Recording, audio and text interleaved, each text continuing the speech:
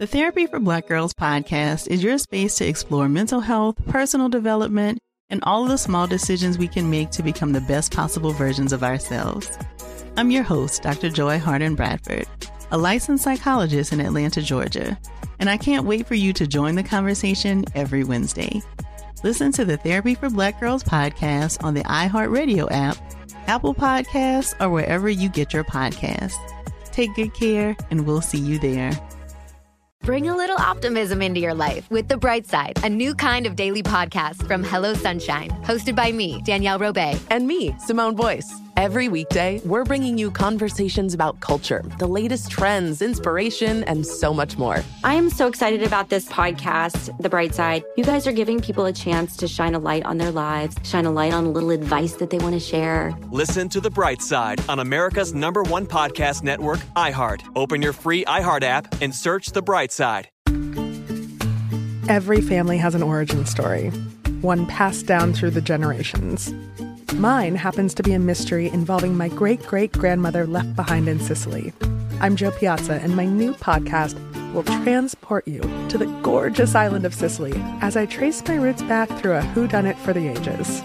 Listen to The Sicilian Inheritance on the iHeartRadio app, Apple Podcasts, or wherever you get your podcasts. This episode contains sensitive conversations about historical and personal trauma recovery and Indigenous-led behavioral health programs.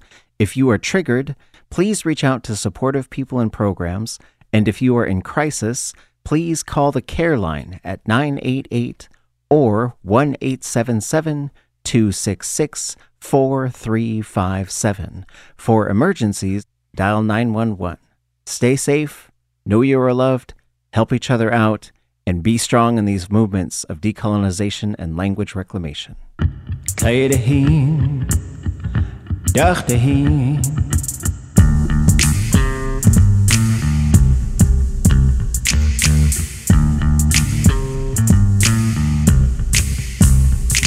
They tried to colonize us, tried to genocide us, yet we're still here with the tongue unbroken.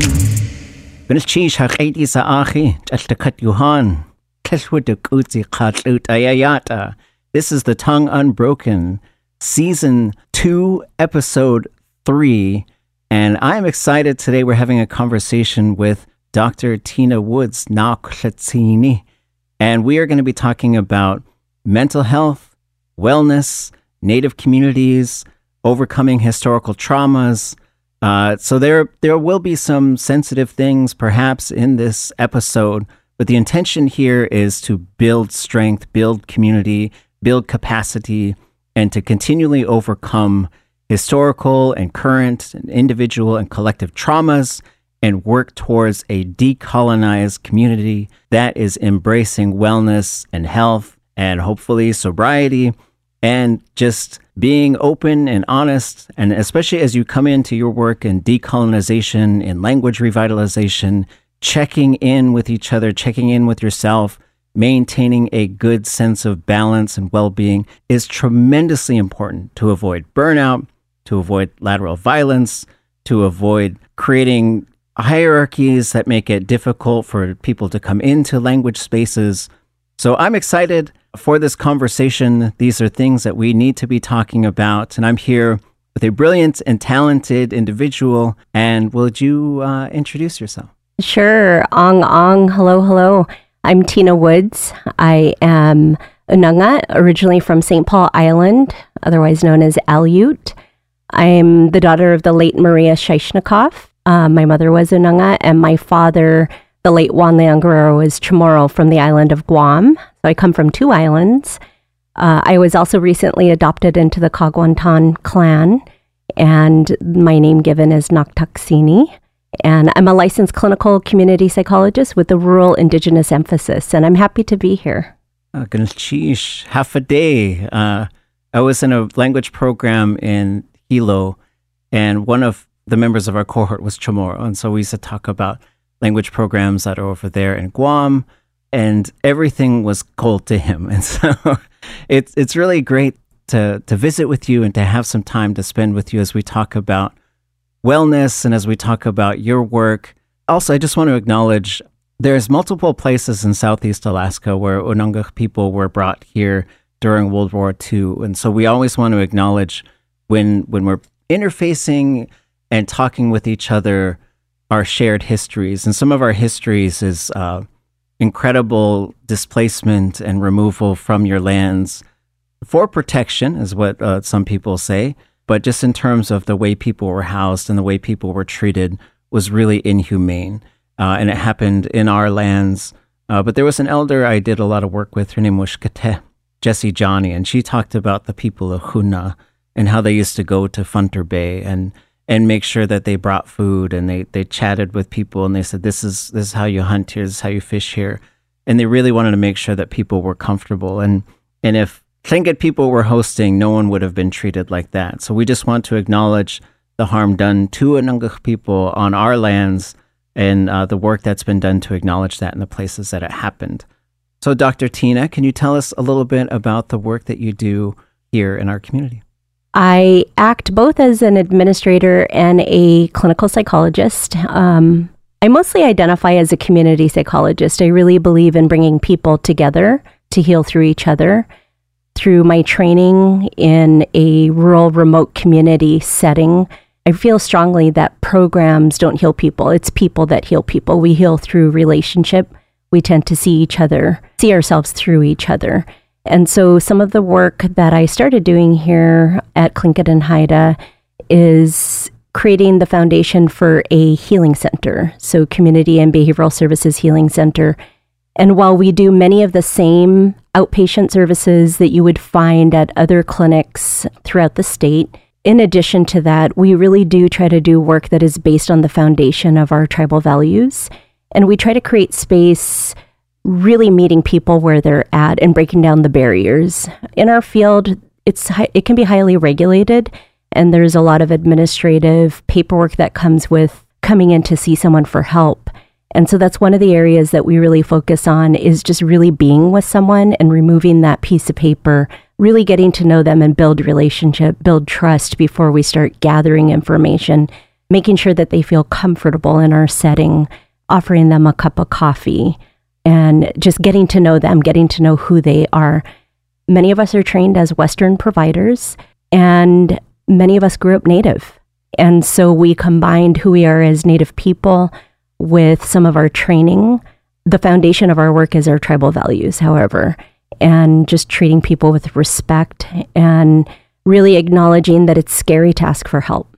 So when people come in seeking support from us, we pay attention to their affect, we pay attention to their body language, we pay attention to their words to ensure that we're meeting them and ensuring that they feel like they can trust us. Because when we are in such a setting, it can be very intimidating. Sometimes people want to come and ask for help, and we remind them, yatee, it's within us, it's within you to heal yourself. So we really see us creating space for people to heal themselves, but we use some of the tools from our training to help them and to help them explore some of the cognitive distortions or some of the trauma that continues to live in their nervous system, to help them understand why they might be triggered by certain sound or smell, to understand the history of trauma that our people have been through. We serve children to adults, elders. We love when elders come in for therapy. There was a time in my practice where it was kind of a foreign thing for an elder to say, I need help. And today, it's probably my most favorite population to work with, because I'm so inspired by people who recognize that forever we are healing ourselves and learning. And there's nothing more enjoyable to sit with an elder who's looking to us to heal themselves and for us to create the space for them to do that. And so we do a lot of community work.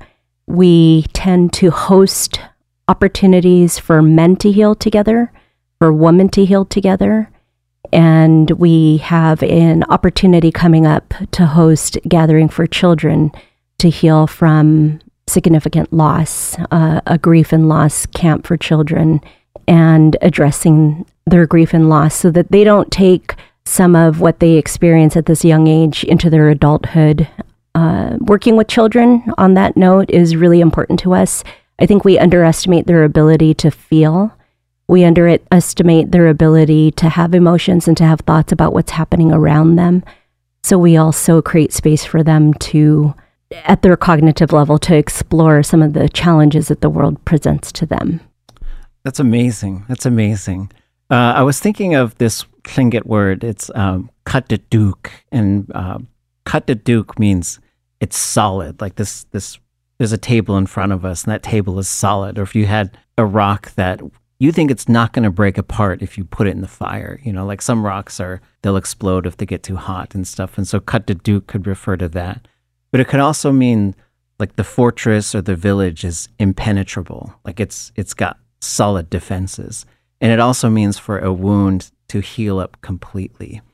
And so I think about this kind of stuff because as we look at living in wellness and living in an indigenous sense of wellness, I really admire that you're looking at bringing together methodologies that are maybe external to indigenous peoples and then methodologies that are internal to indigenous peoples. Because one of the things that we found, I was giving testimony at the state legislature, and a legislator said, well, how do you balance the ancient of the Alaska Native language and the modern of English? And I said, well, there's a bit of a stereotype there, is that we're ancient and English is modern. And that's a dangerous stereotype to think, because behind that is these concepts of primitive and advanced. But at the same time, our cultures and our languages were prohibited for probably 80 years in Alaska. And so we were not allowed to bring our knowledge into science and into medicine and into all these different sort of fields. And so what we're looking at now when we revitalize our language and we really try to look at what it tells us, we try to bring some of those concepts into things like medicine and healing, therapy. And so as we do that, it's really exciting to think about what the future could look like. I was involved with our healthcare organization years ago, and we used to have these conversations about trying to transform what a hospital is. So a hospital isn't a place where you go when you're hurt, but it's a place that radiates health, right? It's this place that sort of acknowledges things and it has conversations, because we're continually trying to convince our own peoples to say, talk about your pain and talk about your things that hurt. Because as we look at this, the approach from being a Native man, identifying as a Native man, I've been told sometimes, like, you're not supposed to be sad. You're supposed to just be tough, and you're supposed to just, you never cry and you never do this. And I think sometimes there's also a stereotype of what Indigenous peoples are. And so I thought of this because I was teaching Tlingit one time, and someone said, I didn't realize everybody could learn Tlingit. She was an older white lady, and I do think she was getting some dementia, and perhaps her filter was eroding a little bit, because she said, my dad was a teacher for a long time at a boarding school, right? And I was like, okay. And she said, and I didn't realize that everybody could learn Tlingit. And I said, well, everybody should who lives here, because that's how the language stays alive. It'd be great. If you go to France, if you're going to live there, you should learn French. And if you're going to live here, you should learn Tlingit. And then she said, and it was funny. And I didn't realize that Tlingit people laughed. And I didn't really know how to respond to that. So I said, well, I guess when you were young, like, white people were taking everything from us, taking the land, taking the children out of the homes, taking everything. And so it wasn't a very fun time, but we were still over here telling jokes, So, but like just trying to sort of think of laughter and respect. And it's a challenge, as we talk about serving different ages within our population as well, to serve elders, because we've been in meetings sometimes and we've been in language gatherings where we've seen someone who is an elder treat someone very badly. And that creates a very confusing situation for us, because that's an elder. We respect them. We understand the knowledge they have. They can speak the language, but we just witnessed an act of violence. And all of us know that that's something that shouldn't have happened, but we didn't really have the tools to stop that. And so some of the things that we've been trying to do with our language work is to be more active in the concept of bringing in healing, bringing in harm reduction, to the point where we were working on a form where people would sign it to say, I will not cause harm. And if I do, I'll be sent home. We never got to a point where we had to sort of enforce that. But the hope was if people could see that and see that harm has been caused, that maybe there could be some harm reduction? You're bringing up so many thoughts to mind around language and around harm and around mental health and around our history. And so I want to talk about a couple experiences that can demonstrate that. So I had mentioned I'm Unanga, I'm Aleut, and I'm one of 11 siblings. And my late mother spoke fluent Aleut, and she never taught any of us. I know a few words. I tried to explore learning the language, and I was corrected for not pronouncing something right, and my feelings got hurt. But I think it goes a little deeper, and because I'm a psychologist and I've studied this, I have a better understanding of me in that context, and I want to share that just to take it to another level of what that feels like. So when I was growing up, I did experience emotional, physical, mental abuse. And so I would say that I was what you call classically conditioned to where if I got scolded, so if somebody's voice and tone raised, then I knew what was coming next. So my body was conditioned to not make a mistake.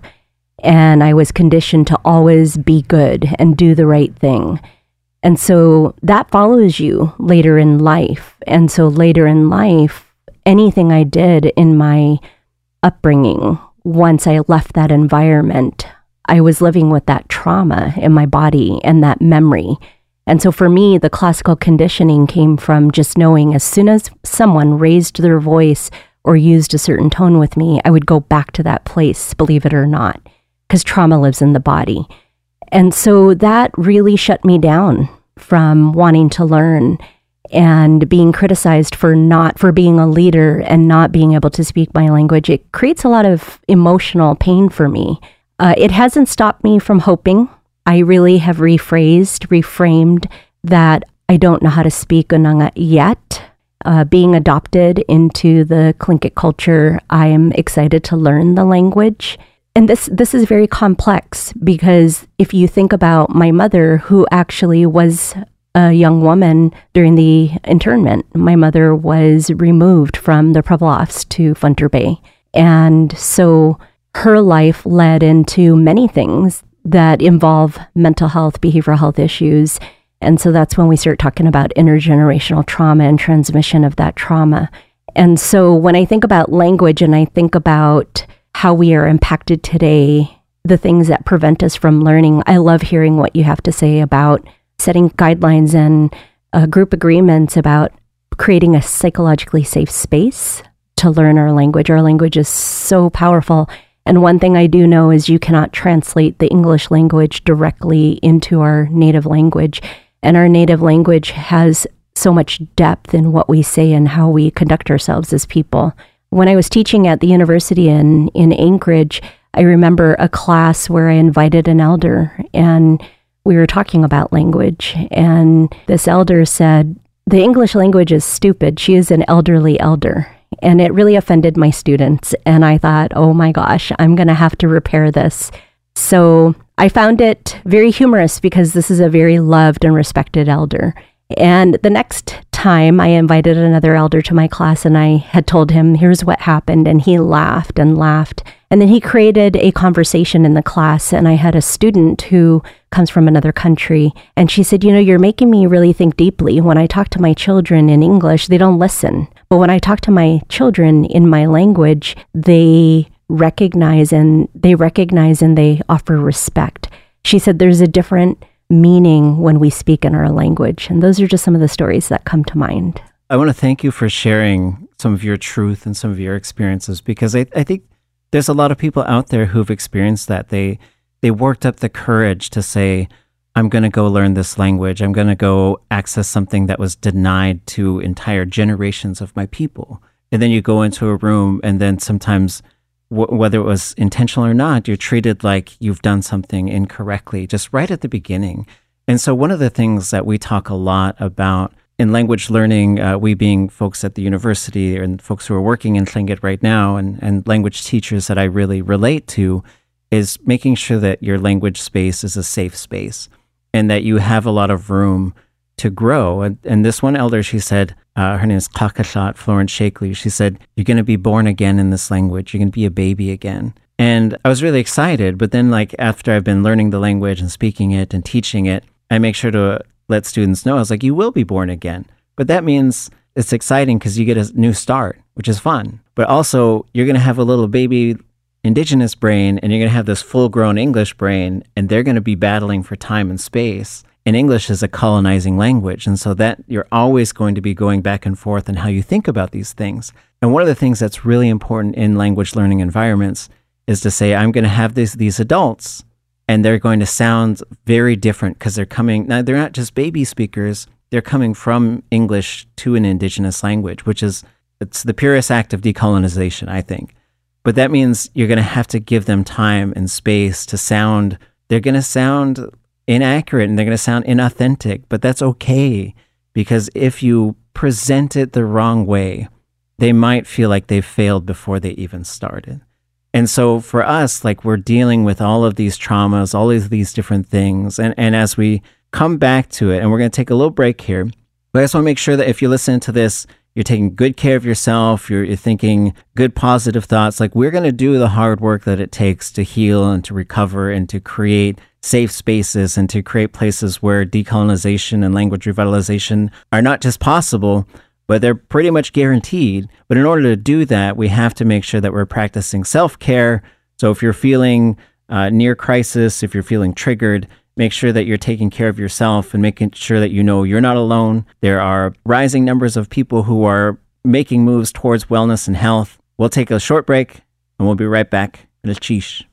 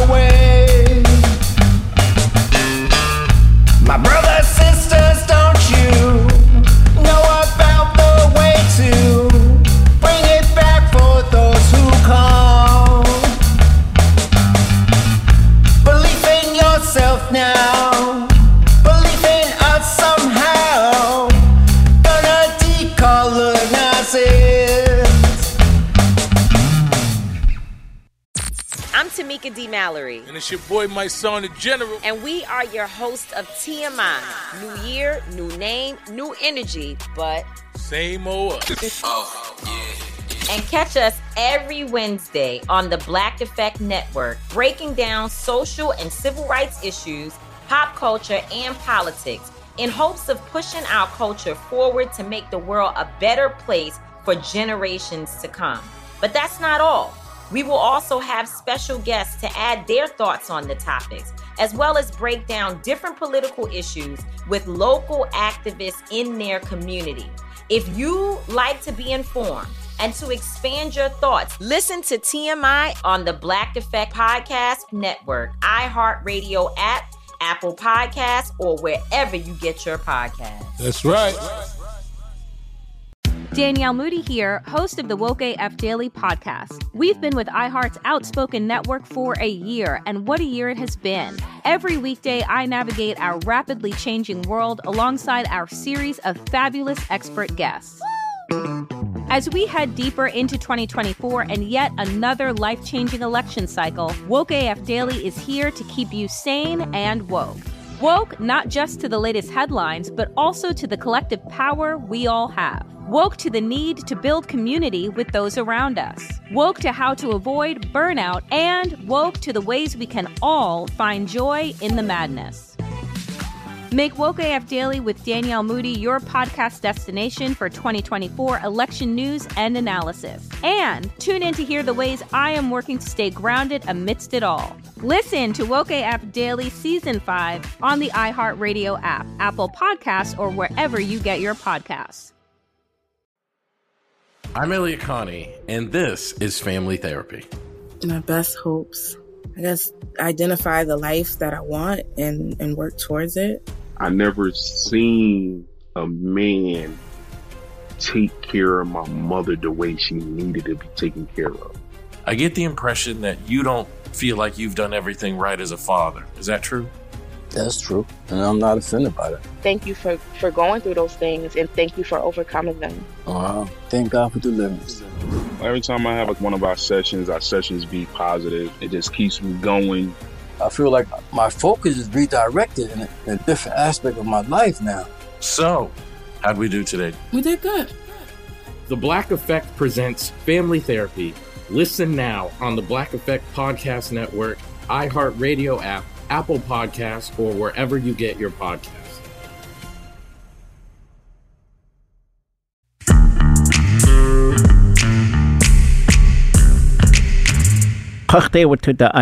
And we're back. So, thinking of this next part of our conversation, there's a couple of little stories I was thinking of. One is this concept of manifest destiny. And so there was a t-shirt company, I'm not going to name them because I'm angry at them and I think they never fixed their mistake. But they had an advertisement, and in the advertisement there was a white male model who was jumping joyously with a t-shirt that said manifest destiny on it.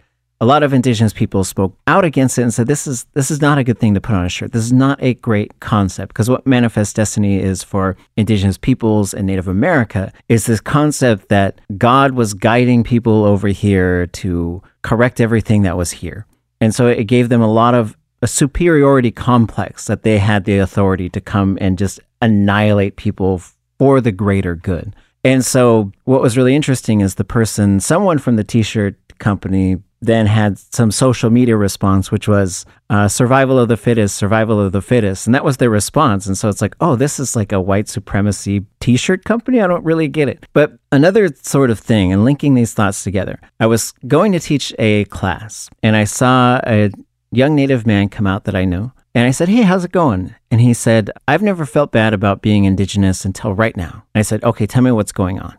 And he said, I just came out of this class, and it was a class on sociology. And they said, if you're Alaska Native, you're born disadvantaged.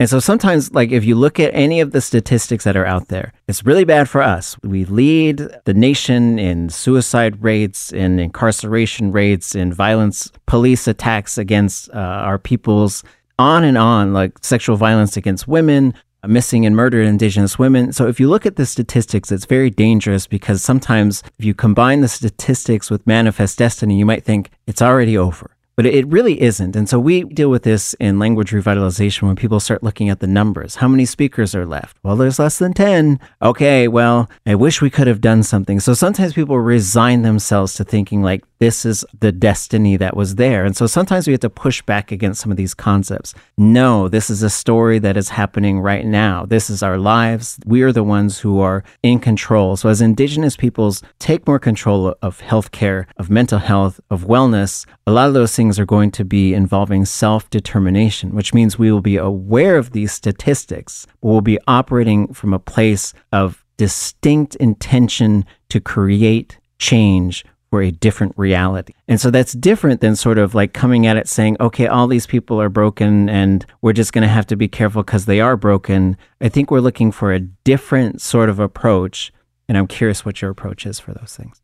Again, you're bringing to my attention a lot of my own experiences with focusing. Folks like to focus on, and we tend to be putting out fires constantly. And so when I think about the work I do here, I think about how we have people coming in needing services because they're in crisis. What our team does is we really try to remember that it's more than just the crisis. So that's where we aim to do community events to let people see each other, to see the strengths, to see the power that we have as Indigenous people. I think about some of the work I did, again, at the university, where there was a class that was going to be dismissed from an opportunity for people to register. There was a series of classes. They were all Alaska Native focused. The registrations were low.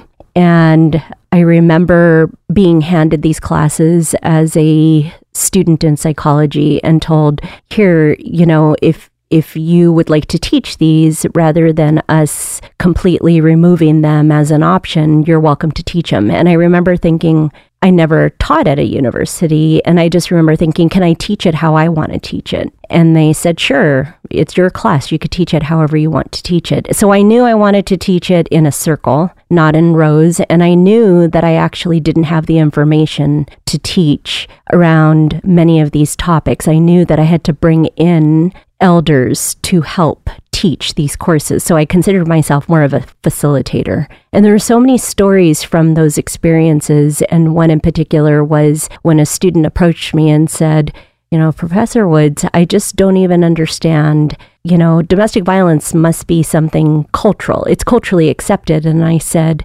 no, it's not. And if you can imagine, there were a lot of students in there who were shocked by this statement. But what I did was I always created a psychologically safe space for people to learn.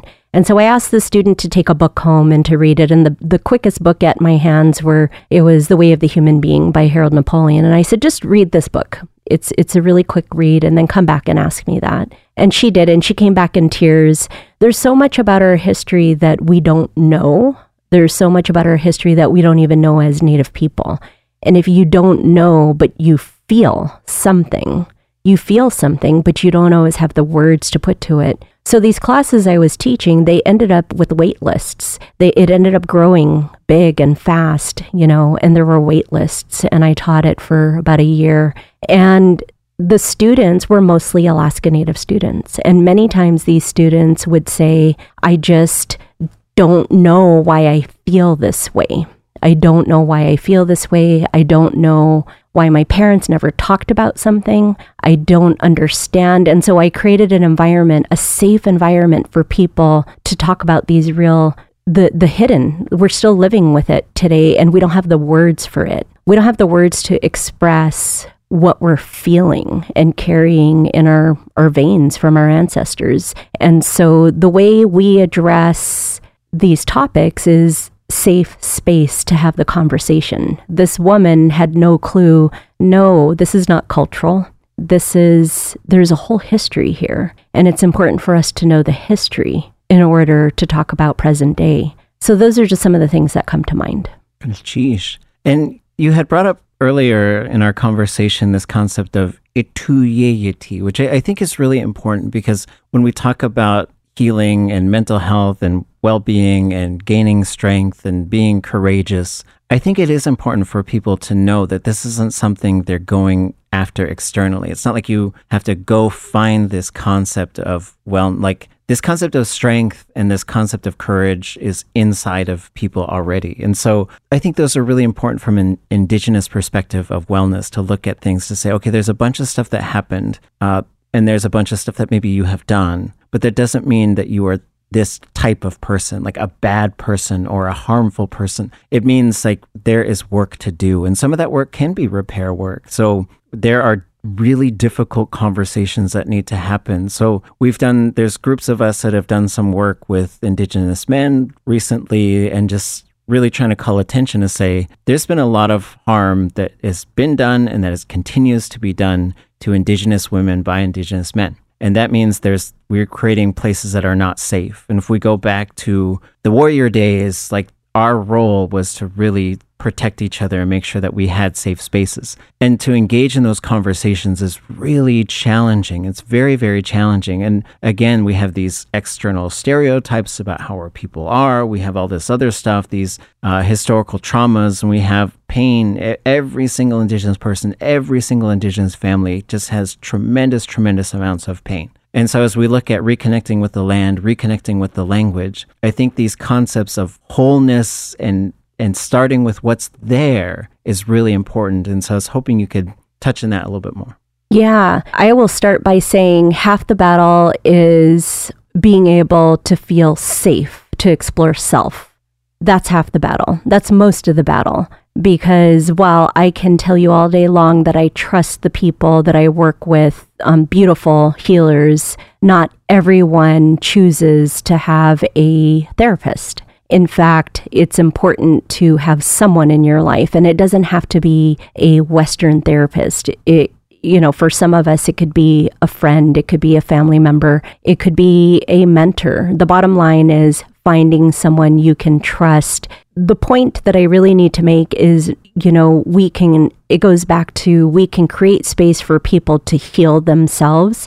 And there are ways to help someone feel safe enough to start exploring that. And, for some people, they go to, maybe if they're dealing with a substance use addiction, they might go to AA. They might turn to AA, and that might work for them. And for some people, AA doesn't work. And maybe a clinician, a mental health therapist who can address both trauma and substance use works for them. You have to find somebody that you can trust. And hopefully what will happen in that relationship is that you are willing. You have to have willingness. You have to be willing to heal yourself. You have to recognize shame and guilt. Many times shame and guilt keep us sick as people. And shame and guilt are very powerful forces against somebody saying, I need help and I want to share maybe something that I did that I have regrets and I want to address it. So what we do is we create space for people who want to change, and we journey with them. We have to heal with each other, and healing is not meant to be done alone. As our people, way back, we held each other up and we did not tear each other down. And many of those that caused harm or cause harm are also individuals with history of harm caused to them. And so it gets very complicated because that does not make a wrong right. And that's another conversation that we tend to have when people are ready to go there. And when I have witnessed it in very miraculous ways, when somebody is ready to own the harm that they've caused, it is the most incredible thing to observe them transform. Creating safe psychological space is the key to that. And that can be challenging with the history that we've gone through when it comes to providers that might be a stranger. And so here, that's why I mention it's really important that the foundation of our work in CBS Healing Center is to really remember our tribal values, to really make it safe for somebody to be their authentic self, honest, and to be ready to address the shame and guilt. Yeah, wow. And as we sort of engage in these conversations, I continue to think about a number of different things from my personal experience and also just from talking with elders. When I would record them, a big question I would ask them is, and I would ask him in Tlingit, I would say, "Dasai tuasaku hasaku saku ya itachankiyan watchan kananik agakakwa akastu ide kakwashatu." What do you want your grandchildren to know? If you tell me, I will try to teach it to them. And when they kept talking and they talked about things about how we are as a people and what our values are and what we do, I continue to come back to things, and I'm always trying to sort of continually analyze our own people to think about what kinds of things do we need, because we are collectively battered peoples. I remember this one educator, he said it's battered people's syndrome. Colonialism just beats people and beats people and beats people. There's a quote by a Maori scholar, which is something along the lines of, one of the most dangerous things that colonization did was got us to stop believing in ourselves. And so we're looking for these external solutions sometimes, or sometimes we're engaged in behaviors that might be enabling more harm. Like someone's once said to me, hurt people hurt people. And I said, well, I think I get what you're saying, but you could also say hungry people eat babies, right? Like it's not a necessary thing. It's not just because someone harms you doesn't mean you now have to harm someone. Like the cycle has to break somewhere. It has to stop. But in order for it to stop, we're going to have these hard conversations about, you touched a child. You did something to someone when they were in a state when they couldn't really say yes to what you're trying to do. You did these things. You said these things. And so to sort of name these harms and to think about what they do and not come to a place of just the sort of toilet bowl effect of guilt and shame and how that can just sort of create this destructive environment for a lot of people. It's a huge, huge task to sort of look at transforming these things. And so we've mentioned a couple times where you work. So maybe we can talk a little bit about like specifically what is the program, how did it grow? I think you're the one who's watering the plants and building the forest, which is just really amazing. And I know that's a lot of pressure on you. But what I see is that you're building something powerful and something lasting. And I want folks to know what it is. Yeah, thank you. When I think about the work that we're doing here, let me just back up and say, when I was trained as a clinical community psychologist with a rural indigenous emphasis.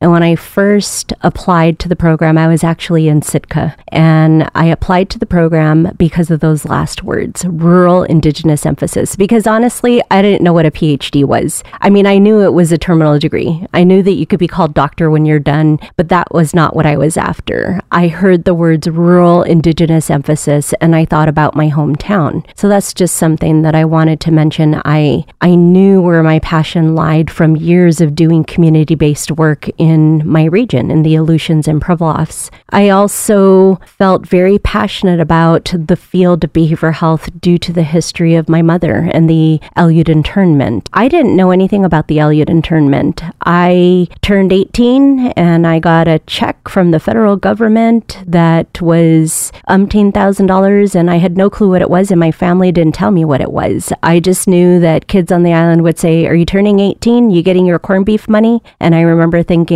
I don't know what that is. And yeah, I turn 18 soon. And then I got the money and I still didn't know. No one explained to me, or I just had no clue. So I started to train to become a psychologist and there was a flyer on the wall. And it said, "The Aleut Story, The Untold Story." And I remember thinking, I'm going to go check that out. And around the same time, one of my professors said, "Who knows what historical trauma is? Does anyone want to share?" And you could hear a pin drop in the room. And this was around 2007. And I just remember thinking, I want to say something because I just watched The Aleut Story and I know my own family. And so I shared the story of my family. But when I walked into that Beartooth Theater and Pub to watch The Aleut Story, The Untold Story, which is where they played it, there my grandpa was testifying to the federal government in Náakw. And I just was so confused because no one told me what this was, where it came from, what the history was. And afterwards, I asked an elder, many of those elders have now passed on, and I said, "Why didn't my mom ever talk about this?" And she said, "Because it's not in the textbook." And we were told we're liars. And so what we did is we forgave and we moved forward. And I said, "What does that do psychologically to our people?" And she said, "Well, when you hold it in, it does manifest into disease, such as addiction, such as cancer, such as many things." And so all of that really pushed me hard because there were many times in my academic journey that I wanted to quit. And I just kept remembering elders saying, "You started it, finish it." And times when I said, "I feel like I'm alone," I remember one elder said, "Imagine a forest of hundreds of trees and you're one of those trees." And he said, "You're not alone, but you feel alone and you need to finish this for our people." So I share those things because I am driven no matter how hard it is. And I do not think it's hopeless. I still believe that there is so much hope and there's so much opportunity, and I can see it in my own children of breaking the cycle. I have 2 children, 10 years apart, and my children can say, "I had a really good life, Mama." And that means the world to me. They don't have to suffer some of the things that I've suffered. So breaking the cycle is really important. So the work that we do here is really important for helping people to see themselves, to have a sense of belonging, and to recognize that their full future and potential is in their hands. And it really starts with us. It starts when people start to lose hope. I like to remind them, it starts with you. It's never too late. Look at the elders that come to therapy. They are ever so cute, working on themselves. Elderly elders working on themselves in therapy is the most beautiful part of my job. And it's even more fun when they're willing to try a tool that is introduced by Western society, Western psychology, to help themselves, but also we tie it back into what did our people do? What did our people do for this thing called mindfulness? What did our people do? You know, it's really the foundational approach of respect for each other, respect for elders, respect for self. It goes back to our tribal values. Everything we learn in Western psychology, our people have already been doing for many, many years, thousands of years. And so we tie that back. So the work we do here is we do mention our tools and skills that we learn from education, but we tie back in how it already exists within us through our tribal values. Probably one of the best stories I've ever heard is an individual suffering from addiction. And the short story is it was during being out on the boat and away from the community for weeks at a time that they found the most healing. Just being on the water, having their mind clear from technology and from noise and from pain. That was their true medicine. And so we really tried to bring that. We bring those thoughts and what already exists in us as Native people in this space, these four walls of our healing center. May your spirit be like water that has settled clear. That's a metaphor that I was thinking of that was taught to us. It's like if you just went and scooped out some water from, especially a river that's coming from a glacier. If you just scoop that water up, you'd see all these particles and sediments floating around in there. But if it was in a clear container and you just left it long enough, it would just settle nice and clear. And so that's a concept in Tlingit for just being calm with yourself and being steady and just allowing yourself to just relax into a state of calmness. And so that's what I'm hoping for you as you're listening to this. We'll be right back. We're going to take our second break, and then we'll close out this conversation on healing and wellness.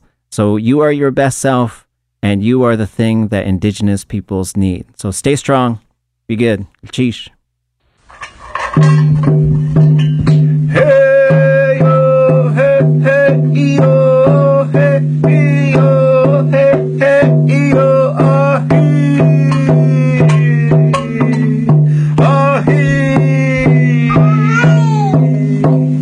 yatee ya nashin hakade qulqata hey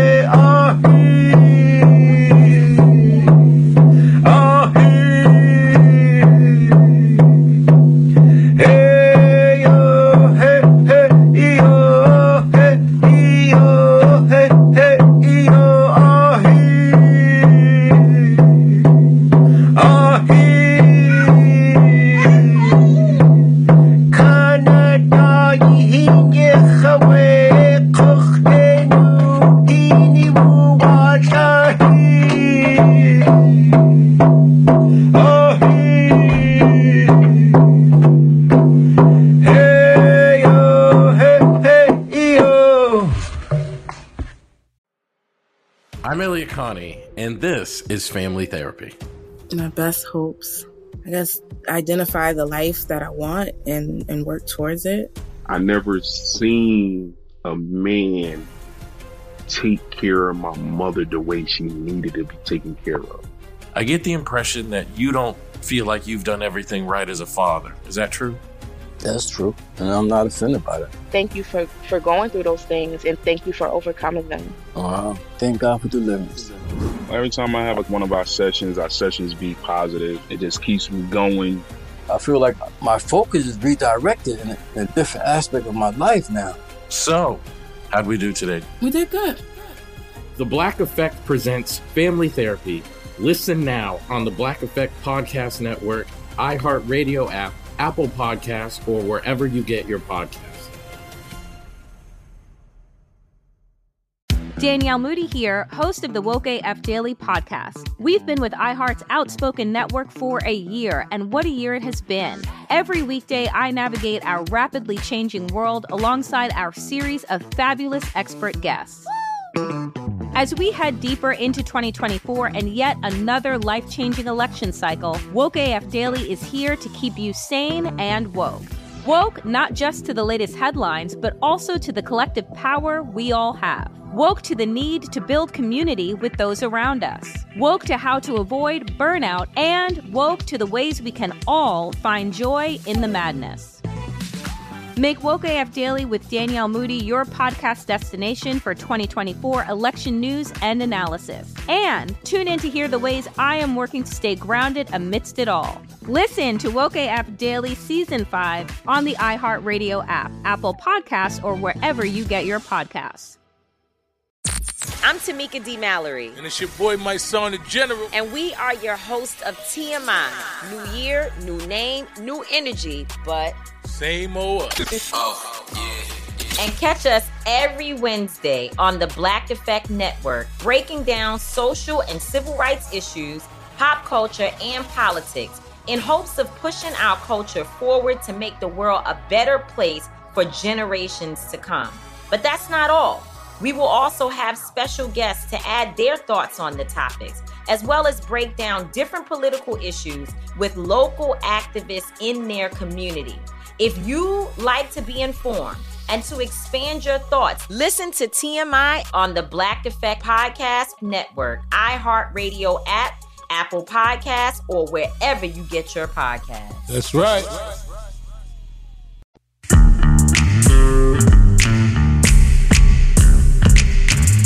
And we're back. That translates to "We're the dream of our ancestors." One time we recorded this speaker. His name was Náakw, Cyril George. He was so amazing, so wonderful. And we asked him to record some stories with us in Tlingit. And he said, "Gunalchish ach tuye yatee ya ach dechhankiyan ach jin has awashiyade ach tu hlitsinich hasati." He said, I feel thankful today. My grandchildren touched my arm and led me here. They are my courage. And just like to hear this 90-year-old wonderful person who has so much wisdom, so many stories. He himself survived a boarding school that actively tried to prohibit him from speaking. And he was a wonderful speaker. But just for him to sort of look at us and say, they are my courage. Like he was talking about us when he said that. And it was just such a wonderful thing just to feel that we were bringing something to him, right? Because we look to our elders for help. We look to our elders for guidance. And then we hear like we're helping them. And so coming back to this concept of a holistic idea of indigenous peoples, of strength and beauty and courage and wellness, if we did our job right collectively, what do you think things look like 20 years from now, 30 years from now, when we're the elders, hopefully, that they're bringing into the room to talk to them? That is a very, very big question, and it actually brings a lot of emotion to me because the work is very tiring, and I still have hope. So it's a huge, huge question. So as I ponder that, I'll jump first to what I had mentioned earlier about I want children to not suffer the way many of us have, because the world's already really hard to live in. And we have technology and social media that has really even complicated it further, because information is coming in, knowledge is there, and that knowledge, if it's negative, it can really impact one's mental health. And when you're listening to negativity all the time, it can really exacerbate already underlying depression or anxiety or sense of belonging. And so what I imagine it could be like is being able to feel like you belong, being able to feel psychologically safe in spaces that you share with your family and friends and community, being in a space where you feel like you have a strong sense of self and confidence so that you know where to turn and to ask for help when you're suffering and to not avoid. How many of us have gone into environments where we avoid maybe taking a certain route to avoid another human being and to avoid energy? I imagine a world, and that is something that exists profoundly among our own people due to this extensive history of pain that continues to perpetuate today among ourselves, and we know how we got here. Many of us know that history of trauma and what has happened, it has become a cycle.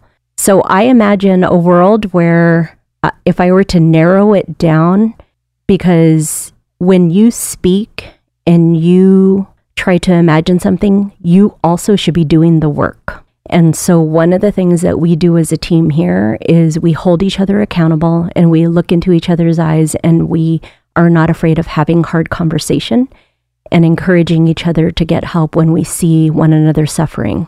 And suffering meaning if you are displaying negative attitudes towards each other, lateral violence, whatever you want to call it, we hold each other accountable to take a look at yourself and to start healing yourself. I want to see a future where we can hold each other, be honest with each other, be authentic, and guide each other. Because the fact is we'll never be perfect. In fact, one of my late mentors said it would be a boring world if we were perfect.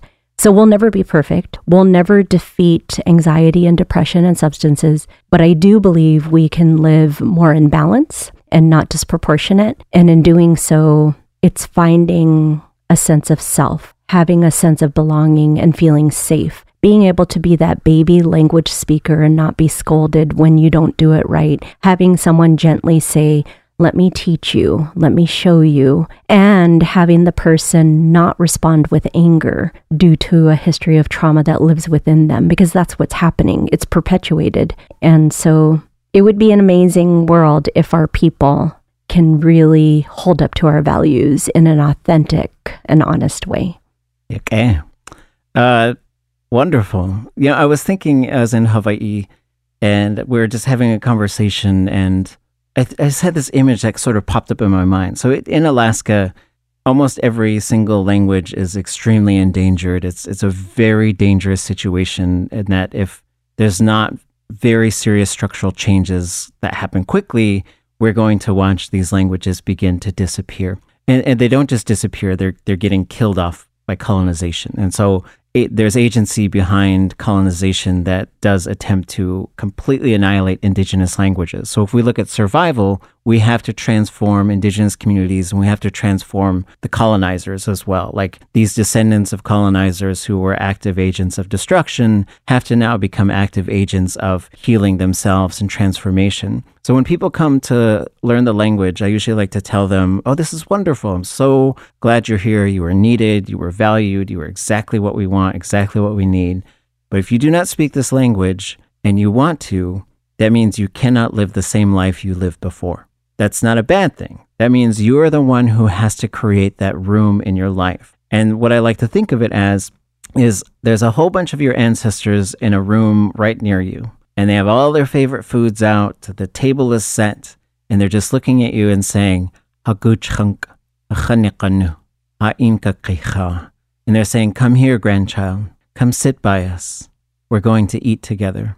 And you have to answer that call. But answering that call means you have to create that time and that space in your life. So if you were ever thinking about, maybe I'll quit smoking, today's a great day to do that. Maybe I'll quit drinking. Today's a great day to do that. Maybe I'll quit engaging in drugs. And so today's a great day to do that. But not to say you need to do all of those things all at once. Like you have to set yourself up for a gradual success, a shift in your perspective of what you want, and envisioning a future. There was this elder, he tragically passed away not too long ago. His name was Náakw Norman James, and he used to tell me, our people could see way out into the future in our language. And he says, I'll tell you about it sometime. And I kept trying to get him on to record him saying this in the language. I was like, will you say it? Will you let me record you? He said, yes. And then I come to him, he's like, I got a headache today.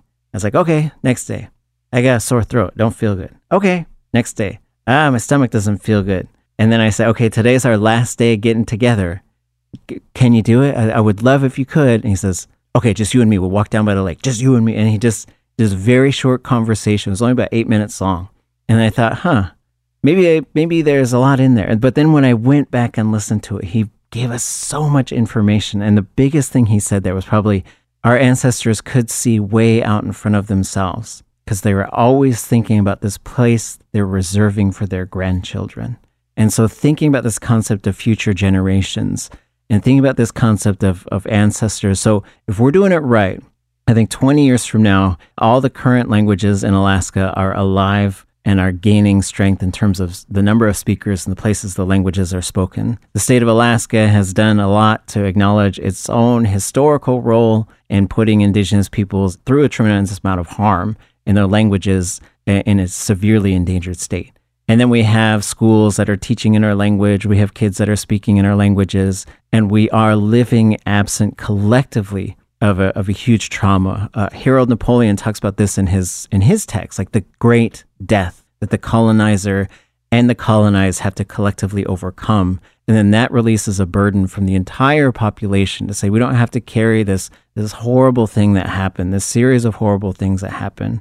But my hope is that we're radiating a sense of well-being, of health, of happiness, of joy. And, life is not always just good stuff. You're going to have to go through grief. You're going to have to go through sorrow. You're going to have to go through loss. But that when that loss happens, we have the things in our culture and in our language that equips us to reach out and grab each other's hand and hold each other up through the hard times so that we can get there and get back to telling good jokes. As we start to wrap this up, do you have any closing thoughts for our listeners? I would just go back to, it starts with us. It starts with you. No one can do it for you. Show up for yourself. Show up for yourself. And, as you described, take a piece at a time. Don't get overwhelmed. And, change is something that only we have control over. No one else can do it for us. And you don't have to do it alone. There are people there that would love to hold your hand through the process.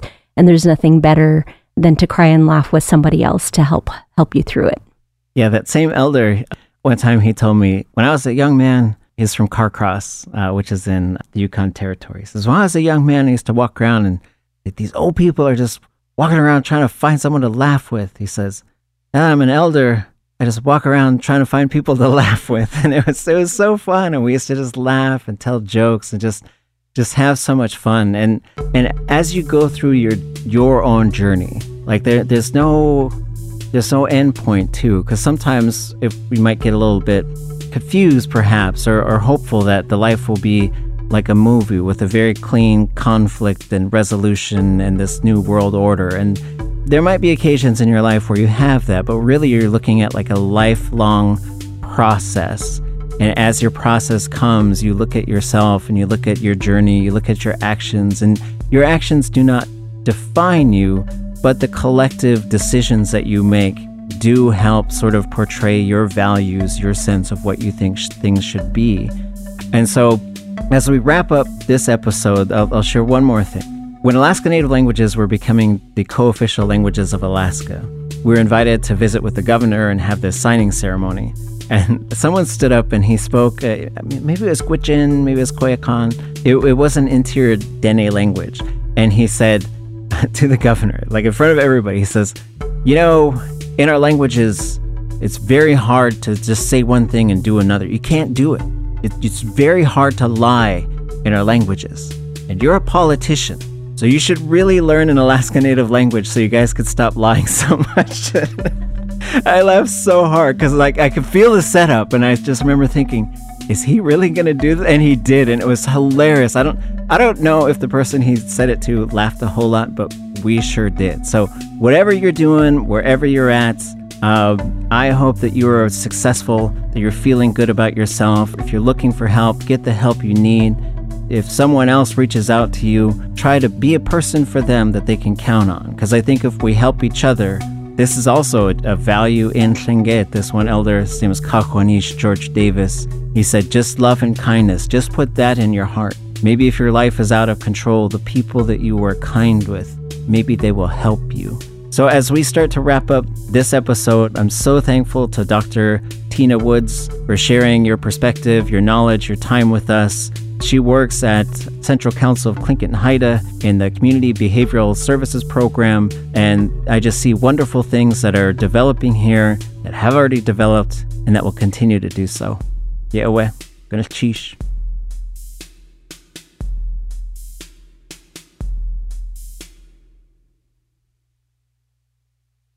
The Therapy for Black Girls podcast is your space to explore mental health, personal development, and all of the small decisions we can make to become the best possible versions of ourselves. I'm your host, Dr. Joy Harden Bradford, a licensed psychologist in Atlanta, Georgia, and I can't wait for you to join the conversation every Wednesday. Listen to the Therapy for Black Girls podcast on the iHeartRadio app, Apple Podcasts, or wherever you get your podcasts. Take good care, and we'll see you there. Every family has an origin story, one passed down through the generations. Mine happens to be a mystery involving my great-great-grandmother left behind in Sicily. I'm Jo Piazza, and my new podcast will transport you to the gorgeous island of Sicily as I trace my roots back through a whodunit for the ages. Listen to The Sicilian Inheritance on the iHeartRadio app, Apple Podcasts, or wherever you get your podcasts. Bring a little optimism into your life with The Bright Side, a new kind of daily podcast from Hello Sunshine, hosted by me, Danielle Robay. And me, Simone Boyce. Every weekday, we're bringing you conversations about culture, the latest trends, inspiration, and so much more. I am so excited about this podcast, The Bright Side. You guys are giving people a chance to shine a light on their lives, shine a light on a little advice that they want to share. Listen to The Bright Side on America's #1 podcast network, iHeart. Open your free iHeart app and search The Bright Side.